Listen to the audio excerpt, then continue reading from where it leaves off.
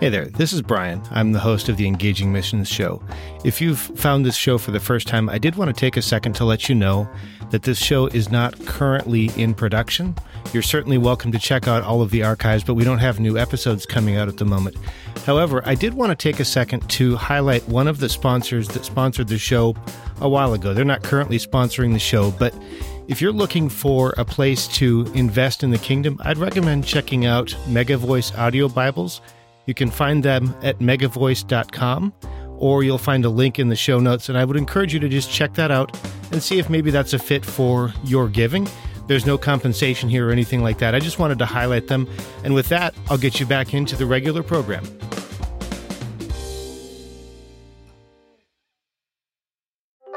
This is the Engaging Missions Show, episode 250. This week, we're talking with Steve Sims about how the church can be a prophetic voice for racial and cultural reconciliation. I believe race is really a myth, that there's no such thing as race. Biblically, there's the human race. Welcome to the Engaging Missions Show, where we are bringing missions home. Here's your host, Brian Ensminger. Thanks so much for stopping by, and welcome to the show. We want to see at least 1,000 people equipped, challenged, and inspired by God stories every month. And I have a few ways that I'm going to ask you to join me with this after our interview. Today we have with us Steve Sims. He was with us back in episode 217, where we talked about Ecclesia and some of his experiences with a non-traditional church format within the Salvation Army. Today, however, we're going to be talking more about his new book, Off the Racetrack, From Colorblind to Colorkind. And I think that this is a really valuable and timely conversation. We're definitely going to be hitting on some of the overarching things that relate to race and culture, but our goal here is really to make this practical for those who are involved in church leadership and in church planting, and also to bring some perspective for those who are preparing or involved in cross-cultural ministry. I'm going to go ahead and recommend right now that you check out his book, Off the Racetrack. You're going to find that linked up in the show notes so that you can check that out. I think that you'll find some real value in the stories that he shares. One of the things we talked about as we were chatting before we hit record is this can be a little bit of a divisive topic, and it might not even seem particularly relevant to people who are involved in church leadership. But I think it's incredibly important for us to talk about that. As you think about the book that you've written and the transformation that you hope to see maybe in the next 15 or 20 years, what would you hope to see in the church and in the culture at large because of what you've done? I would love to see reconciliation among people. The barriers go down.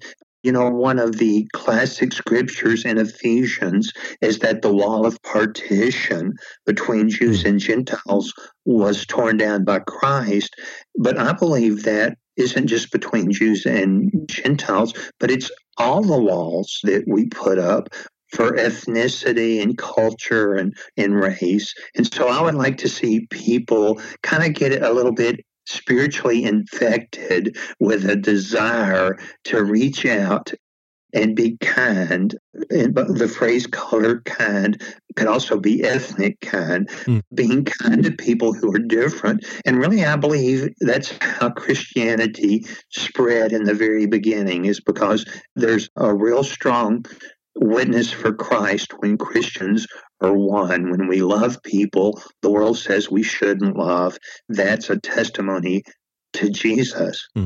So I'd like to kind of key in on that, because you did mention colorkind, and that's one of the focuses of your group. And speaking transparently, I don't know that I properly understand what it means to be colorkind instead of colorblind. Can you build on that and help us understand what you mean when you say that? Yeah, and you know, for people that are going into missions and doing mission work, instead of color, we could think of culture blind. And, you know, it's easy for missionaries to go into a different culture and be culture blind to that culture. They're coming in to share, you know, Christ, and yet Christ wants to work with people where they are. He wants to transform them. So it's important to recognize people's traditions, their lifestyle, their habits, the various aspects of their culture, and to be aware of it. And in the United States, with the race issue, white people tend to take what Dr. Martin Luther King said, that we don't judge, that his children not be judged by the color of their skin, but by the content of their character. And I used to do that as a white person, think, well, I just don't see color. But the reality is you do see color. I see color. If a black person and a white person are walking down the street, I recognize that they're not the same color. Mm-hmm. But then by color kind or culture kind, I mean to cross lines, to find if you see someone who looks different than you racially or who is dressed different with a garb that you're not familiar with, instead of just not seeing them, recognize, wow, there's a person that has a different culture, different ethnicity. I would like to be nice to them, open the door for them, go up and say, hey, how are you? Where are you from? And just reaching out is really what I'm referring to as kindness. Yeah, I like that. And I'm wondering, as a person, if we take that, what your comment was at face value and say, okay, I'm going to intentionally open the door. I'm going to intentionally do some things. Some might see that kind of thing as disingenuous. What would you share with a person who's thinking, I'd like to reach out, but I'm not sure how it's going to be perceived? Well, you'll never know until you take that first step. And the first step in anything is often disingenuous. If I've got to mow my yard, sometimes when I'm getting my lawnmower out, I'm disingenuous. I'm doing it reluctantly. I'm just being obedient. But once I get out and start mowing, I get into it. And, I start enjoying it. And I find the same thing in interacting with people of a different race or ethnicity. At first, I may be a little shy, but once I say hello and start interacting, there's a heart connection and it becomes genuine. So if you wait until you feel a great love for that person, you may never take that action. But if you go ahead and take the action, the sincerity will follow as you open your heart to them and them to you. That's good. And as I was thinking about this conversation, preparing, one of the things that stood out to me as a question is you and I are two white guys. We're both middle-aged or slightly over middle-aged. Hey, be careful. I'm middle-aged-ish, and I would assume you're about the same age, maybe a little bit older, maybe a little bit younger. How important and how appropriate it is for you and I to be having this conversation? Oh, I think it's very appropriate. I think it's a falsehood that you have to be something to understand it. The classic example is the male doctor who works with mothers giving birth. What's the proper name? I'm drawing a blank. The gynecologist. Okay, yeah. He's not a woman. Often many gynecologists are men, but they still can understand. I think our culture almost has a myth that you can't understand something that you aren't. And, when you start, I've hung out with Hispanics and I've learned a lot about Hispanic culture with African Americans, with Asians, with the Kurdish family my wife and I got to know. And it was delightful. And, you don't have to be something to understand it. Yeah. And let's kind of dig in there a little bit, because I think having read your book and knowing a little bit about your history, I think that you're positioned to speak in some really unique ways. As I think about church planters, particularly in the U.S., a lot of times we have people who were raised in the city but end up being called to the suburbs or to rural areas or vice versa. And in that, not only is there the potential for a difference in the pace of the culture, but also the ethnic mix of the culture.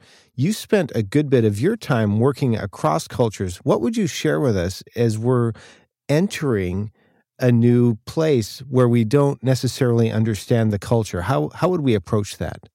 I think the first step is pray and ask God to give you a heart for people that looks at beyond the surface of the culture and wants to get to know them as people.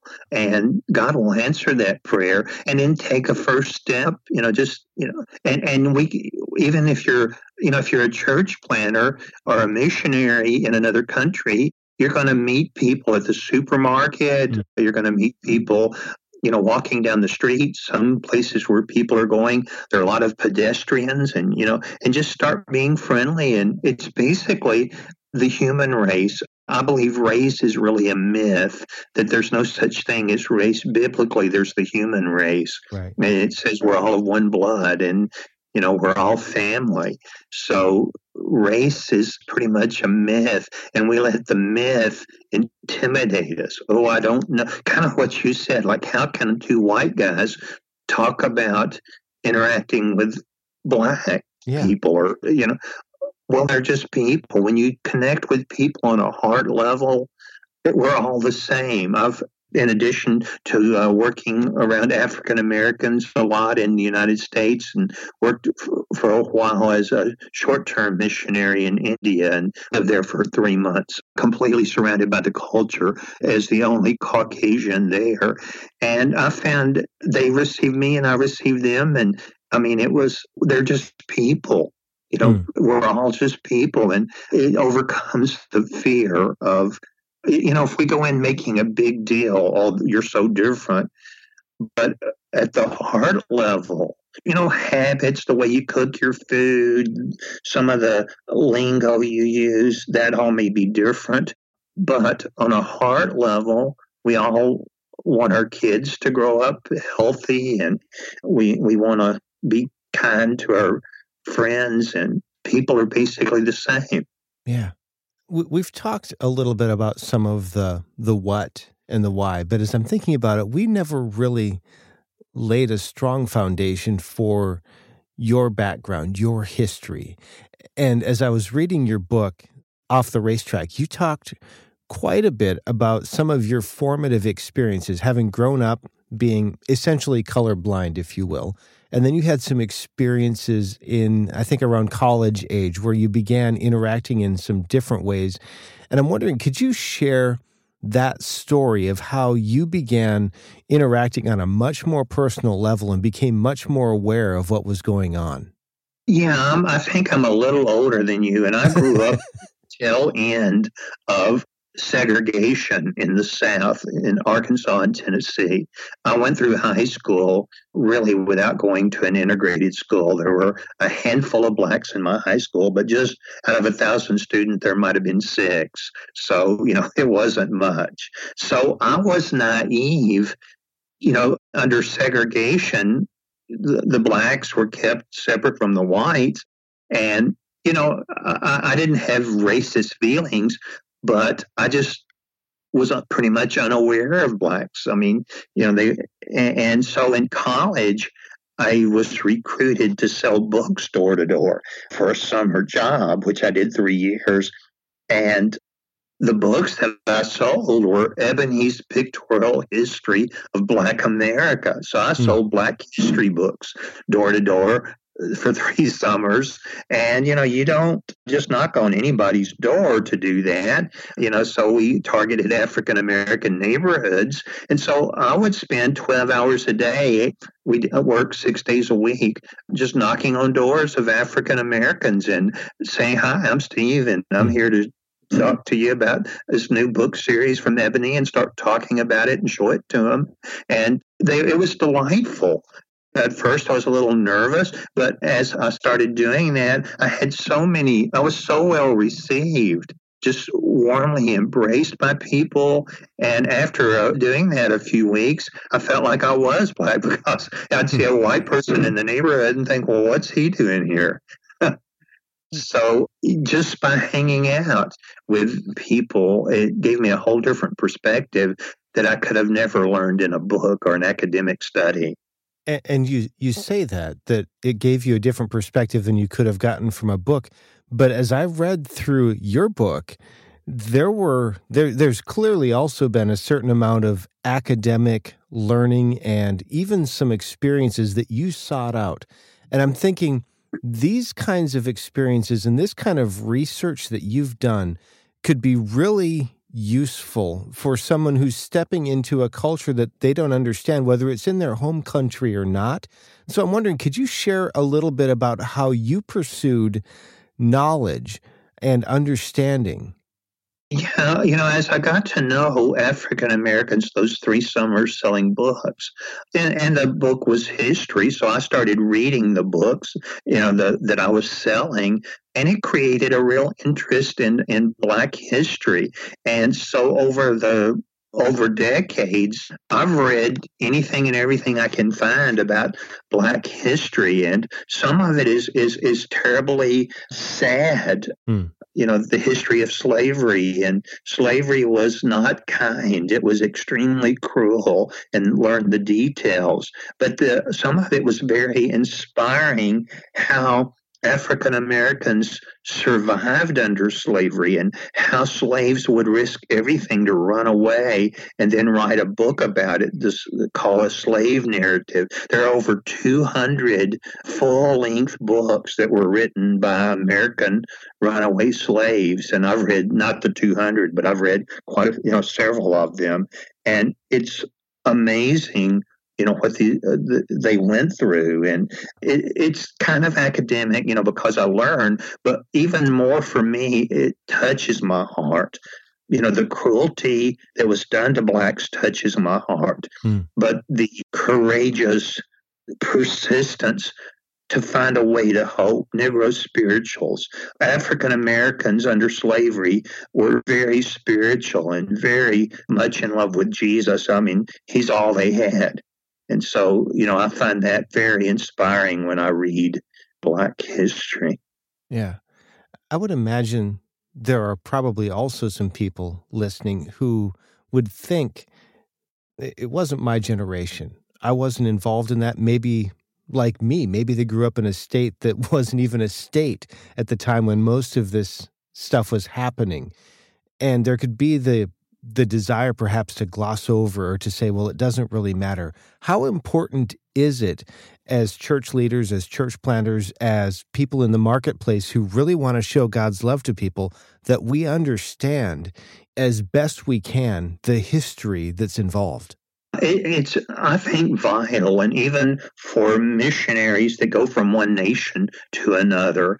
Historically, not only was the Western culture cruel to African Americans and Native Americans in the United States, colonialism, we have a legacy of colonialism where European and America and European nations took entire countries captives and made them our colonies and took away their government. And, when you go in as a missionary, maybe that was decades ago. Maybe that country's been independent for 100 years, but there's still the legacy of, in many countries, of the Western abuse of the people and their culture. And so to truly connect with them, I think we need to, corporate repentance and the humility that I'm not coming in here as the great hope.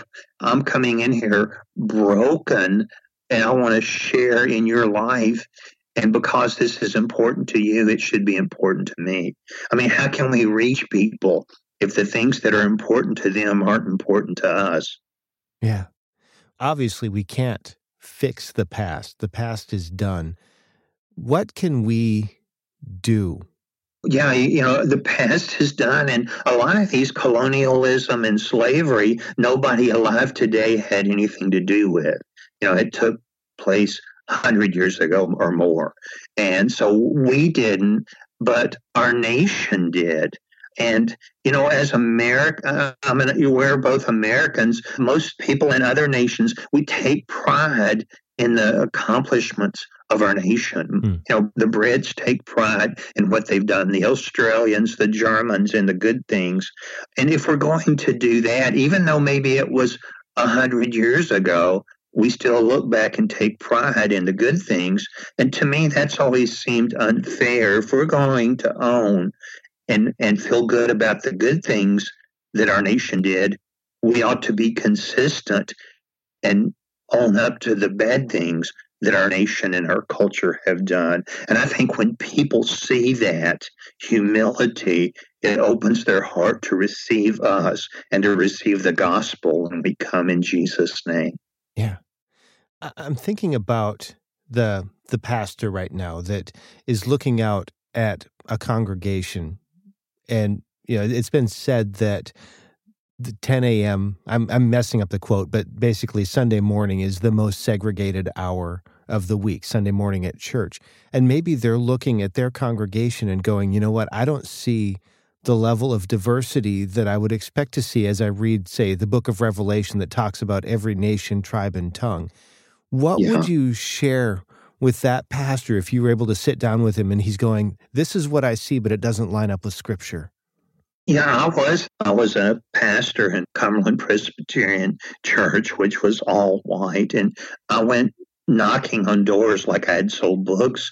I went in black neighborhoods knocking on doors and inviting African Americans to the church, and I would get them to visit sometimes, but they wouldn't stay. And I would bring in guest speakers that were black. And then one day the Holy Spirit told me to join a black denomination.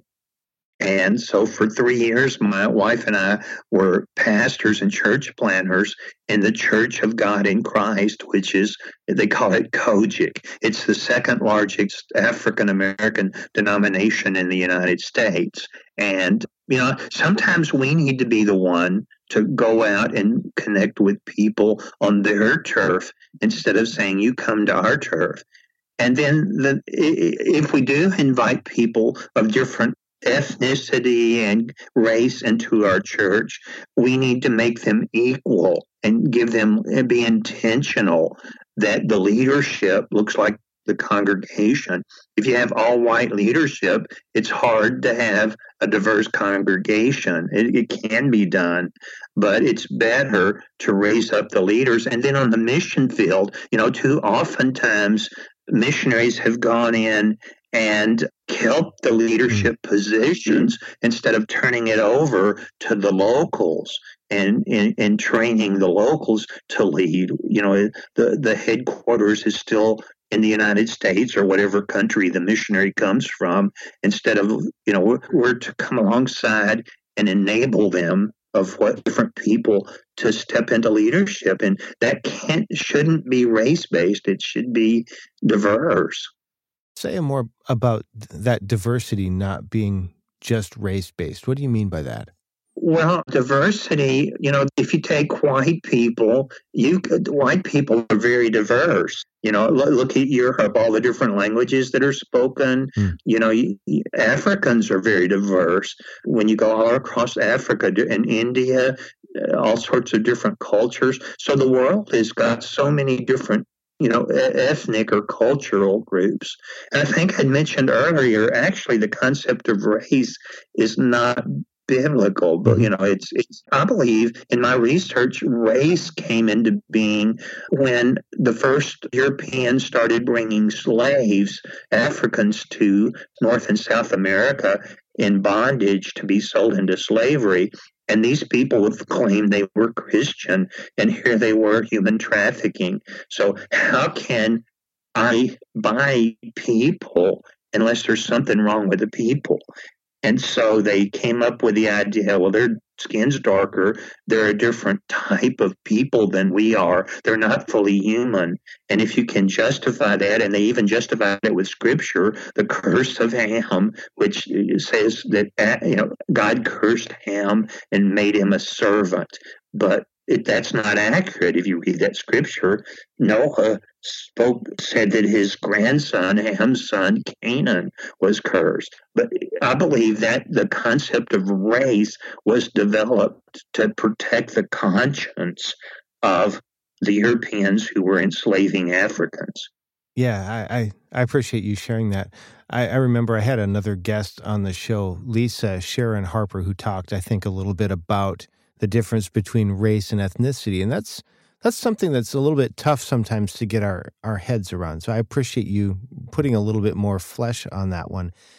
As I think about the church and what I read in Revelation and in some of the Gospels talking about the church and how God sees the bride of Christ, every nation, tribe, and tongue, all, everyone. On one level, it's not possible in a single local congregation, whatever size that congregation is, to really fully represent every nation, tribe, and tongue. But do you have, from your experience, your research, your time in the Word, do you have a picture in your mind of what a good level of diversity would look like? I really don't. I don't think there's a formula. I think it's more a matter of the heart.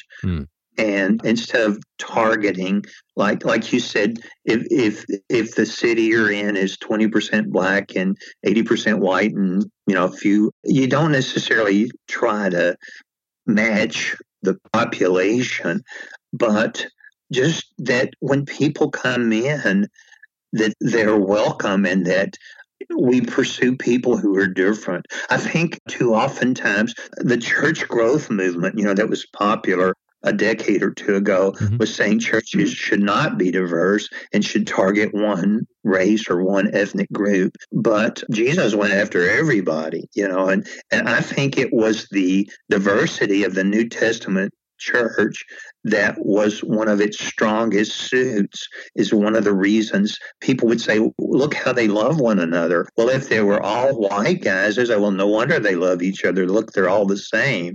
But at Antioch, when the elders were appointed, Barnabas and Saul, there was a guy who'd been a member of Herod's household, and there was Niger, that means black.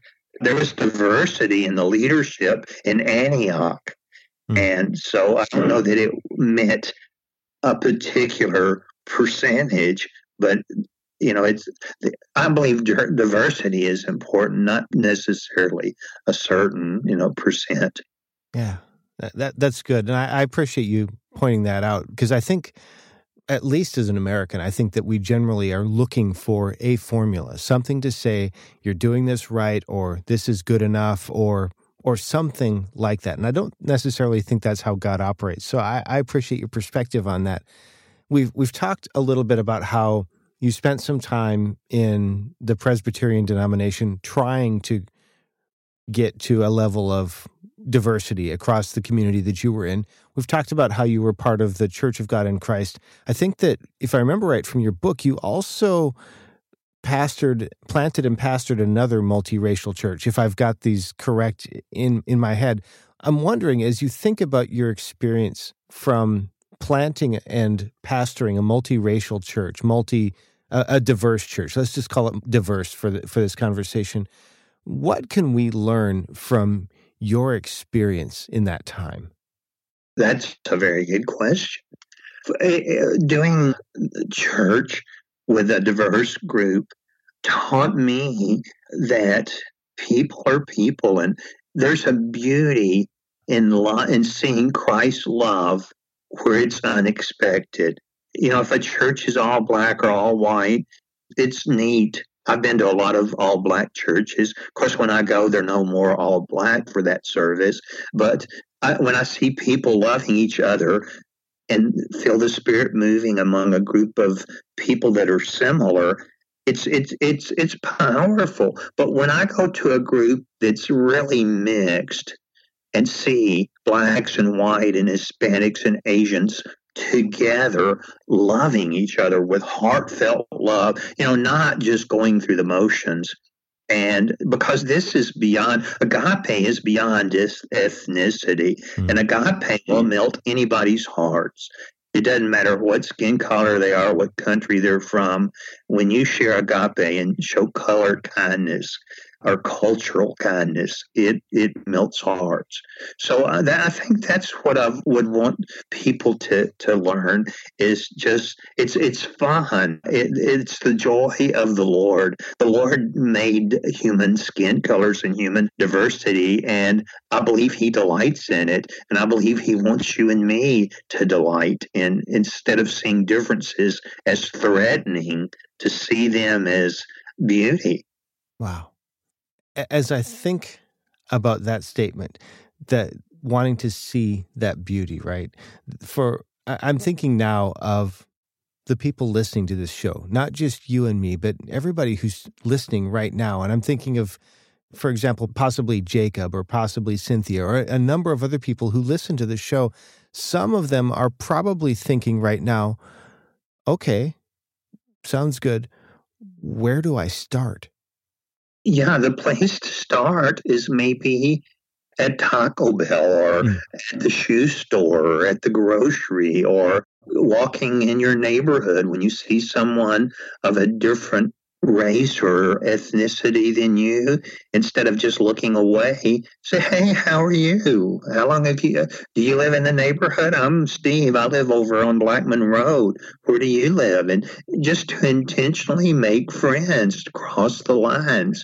And just that's where you start. And then as far as church, try inviting someone to church with you that looks a little different, or go to church with them. If you find out if your neighbor's Asian and you're not, and where do you go to church? Well, I go to Korean Presbyterian. Well, hey, can I go one Sunday? I've loved doing that. When I sold bookstore to door in Black neighborhoods, I started every Sunday. I would go to a different Black church, and I was always so well received, and it was always such a wonderful experience. It's always amazing to me, Brian. People pay big bucks to go to Europe or to go to South America or to go to Asia, China. Well, we got all people here, now in the United States, and the whole world's becoming mixed. And you can experience those travel experiences just in your own neighborhood now. My wife got to know a Kurdish family a few years ago, and this was after 9/11, so they weren't the most popular people because, of course, they had nothing to do with it. But this Kurdish family started coming by our house some, and they invited us to eat, and we sat on the floor and ate with them, and we learned their culture. And they'd never seen Christmas trees up close. So a couple Christmases we had them over, and they and ask us all sorts of questions about the Christmas tree. And I got to share Christ with them, but we weren't going for the juggler. We were just loving them. And then opportunities came up. And it was fun. I loved learning about Kurdish culture and Kurdish society. And they do eat sitting on the floor. That was a little weird, but it was fun to try. Yeah. My next question is for that person who's listening right now and they're going, okay, thanks for sharing where I can get started. That's great. But I'm just one person. There's this voice in their head that's saying, you know what, you're too small. You're not, what you do doesn't matter. What would you share with that person? One person can change the world by changing one person. And, it's after I sold bookstore to door, when my wife and I decided to plant a multiracial church, we went to a Black neighborhood, and I just started hanging out by myself at first. I just walk around the neighborhood. There were some guys that were, drinking, kind of looked like they might be homeless. Go up and talk to them, and how are you guys? I'm Steve. And about a year later, one of the guys said, when you first started coming around, those guys were, what is this Black guy doing here, and what's he wanting? He said, I told him that guy's either from God or he's crazy. But just one person walking around a neighborhood, and if you don't see people, pray for the neighborhood. That makes a difference. Prayer is powerful. Prayer walking changes the world, and walking up to people and just being nice to people who, if you walk up to a Black guy in a hoodie and you're a white guy, he's probably going to be quite surprised if you're nice to him, because for some reason, there's a stereotype that a black guy in a hoodie is not a good guy. But I find I love black guys in hoodies with their pants hanging halfway down, and even drug dealers. I mean, when I've been out walking the streets and say, "Hey guys, how are you doing?" and they start stuffing their drugs in their pocket. Oh, we're fine. But if you're just nice to people, they're nice back, and that's a wonderful thing. Anytime you start a spark of kindness, you've done something major. And especially when that kindness is toward people who the world doesn't think you should be kind to. Yeah. You talked about starting with some level of prayer, potentially praying for the neighborhood if you don't see people. I'd like to turn the tables now as we begin to draw this to a close. This is going to air in a couple of months from when we're recording this, and I'm wondering, how can we best pray for you? I'm in a transition time. My wife and I were leading a multiracial church that we'd planted in the Salvation Army. And a new leadership came in and they decided to go a different direction with that ministry. So I'm in between, but by being out of that ministry, I was free to write this book. So I guess just prayer. I would love a platform, and thank you for this platform, sharing your podcast and having me as a guest, that the book would make an impact, that I might have a platform and open doors to share the joy of multiracial, diverse ministry and community. So that would be a good praying for my wife as well. The book is really about, in addition to Black history and American history and race history, a lot of it is our personal experiences interacting with people and how much fun we had. Can I tell you a real quick story? Yeah, please do.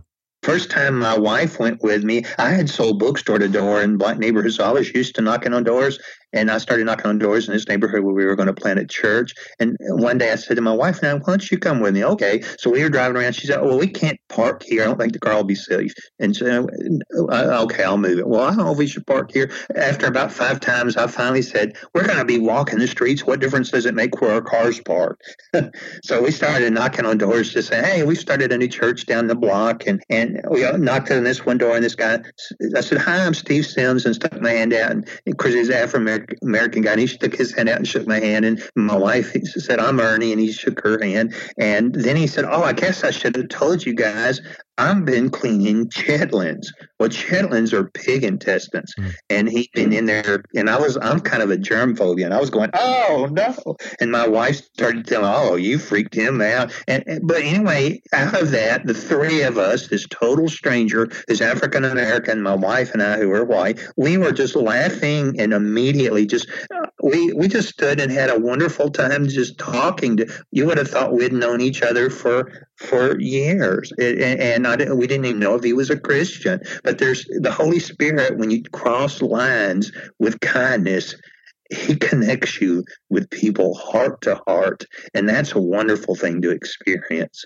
Yeah, that's great. Thanks for sharing that. For those that are listening, I would like to encourage you to go ahead and pause the recording right now and pray for Steve. Pray for God to open up the appropriate platform for him, whatever that looks like, and for Steve's heart for reconciliation, for him to be able to see the fruit of that, and not just fruit for a minute, but fruit that lasts and fruit that transforms culture and fruit that transforms lives for God's glory in the advancement of his kingdom. Not because we want to see that, but because we want to see what God wants to see. Also, I would like to recommend that you go ahead and pick up his book, Off the Racetrack. We'll have that linked up in the show notes. If you have any interest in learning more about Steve's story and some of the incredible and some of the rather interesting things that happened in their lives, as well as a really strong understanding of some of the history, a really good summary, some inspiration about what this is about, I'd recommend that you pick that book up. It's got a lot in it, and I think it's worth our time to take that and to read it. Steve, I want to say thank you so much for coming back on the show. It's been an absolute pleasure. Thank you. I mentioned at the beginning that I am looking for an opportunity for you to partner with me, and I want to take just a couple of minutes really to share what's going on. So here's the vision. I want to see this show, the Engaging Missions show, providing encouragement, insight, and challenging 1,000 people per month or more. And I'm going to ask for you to partner with me in 4 specific ways. If you've been listening to the show for a while, if you've found it valuable, if you believe that this show could be valuable for other people, I'm going to ask you to partner with me in 4 specific ways. First, I'm going to ask you to hold me accountable to make a show that you think is worth getting out to 1,000 people or more every month. And if you hear the show falling short, I'm going to want you to let me know. Send that to feedback@engagingmissions.com. Of course, if you hear me also getting something right, I would love to hear that as well, because encouragement is always good. But I'm going to ask you to hold me accountable, and we're going to have a little bit more about accountability in just a minute. Number 2, I'm going to ask you to become an Engaging Missions evangelist. I'm going to ask you to listen to the episodes and think of people that you know who you think would benefit specifically from what the guests are talking about that week, and take the time to share it with them. 2 or 3 guests would be great. I'm not necessarily looking for email blasts, although I appreciate those. I'm really looking for that deep connection where you know a person or a couple of people who would really benefit from this, because what I want is for them to be able to hear whatever it is that you believe God has for them. Number 3, and this is the most important one, I'm going to ask you to be an Engaging Missions prayer warrior. I'm going to ask you to pray for me and my family. I'm going to ask you to pray for our guests. I'm going to ask you to pray for the other couple of people that work with me, Jeff and Gabby, who help me with the show, and also for our listeners, that they would be able to hear from God, that all of that would happen so that God can accomplish whatever it is that He has planned for this. And number 4, I'm going to ask you to prayerfully consider partnering financially at a level of $15 or $25 or perhaps $30 a month. If that's out of the question, of course, every dollar helps, and believe me, this is not all about the money, but there are some financial things going on. It does cost about $300 a month to produce the show, with software and production and hosting and all of the things that go into that, and I'm going to ask you to partner with me for that. But the real reason isn't about the money. It's about, well, Scripture says that where our treasure is, our heart is. And so I'm just going to ask you, if you think the show is valuable, to put a little bit of your treasure there and to invest your heart in this show. Back to accountability. I want to let you know every couple of episodes where we are. So I want to see this show helping 1,000 people per month. Right now we're seeing about 300 downloads per episode. I would count that as helping about 300 people per month. So we've got a bit to go, and it's not necessarily going to be easy to add 700 listeners per month. That's almost a 200% increase. But I do believe it's possible. And I'm just going to ask you for your help. I'd really like to see us achieve that by the end of April in 2019.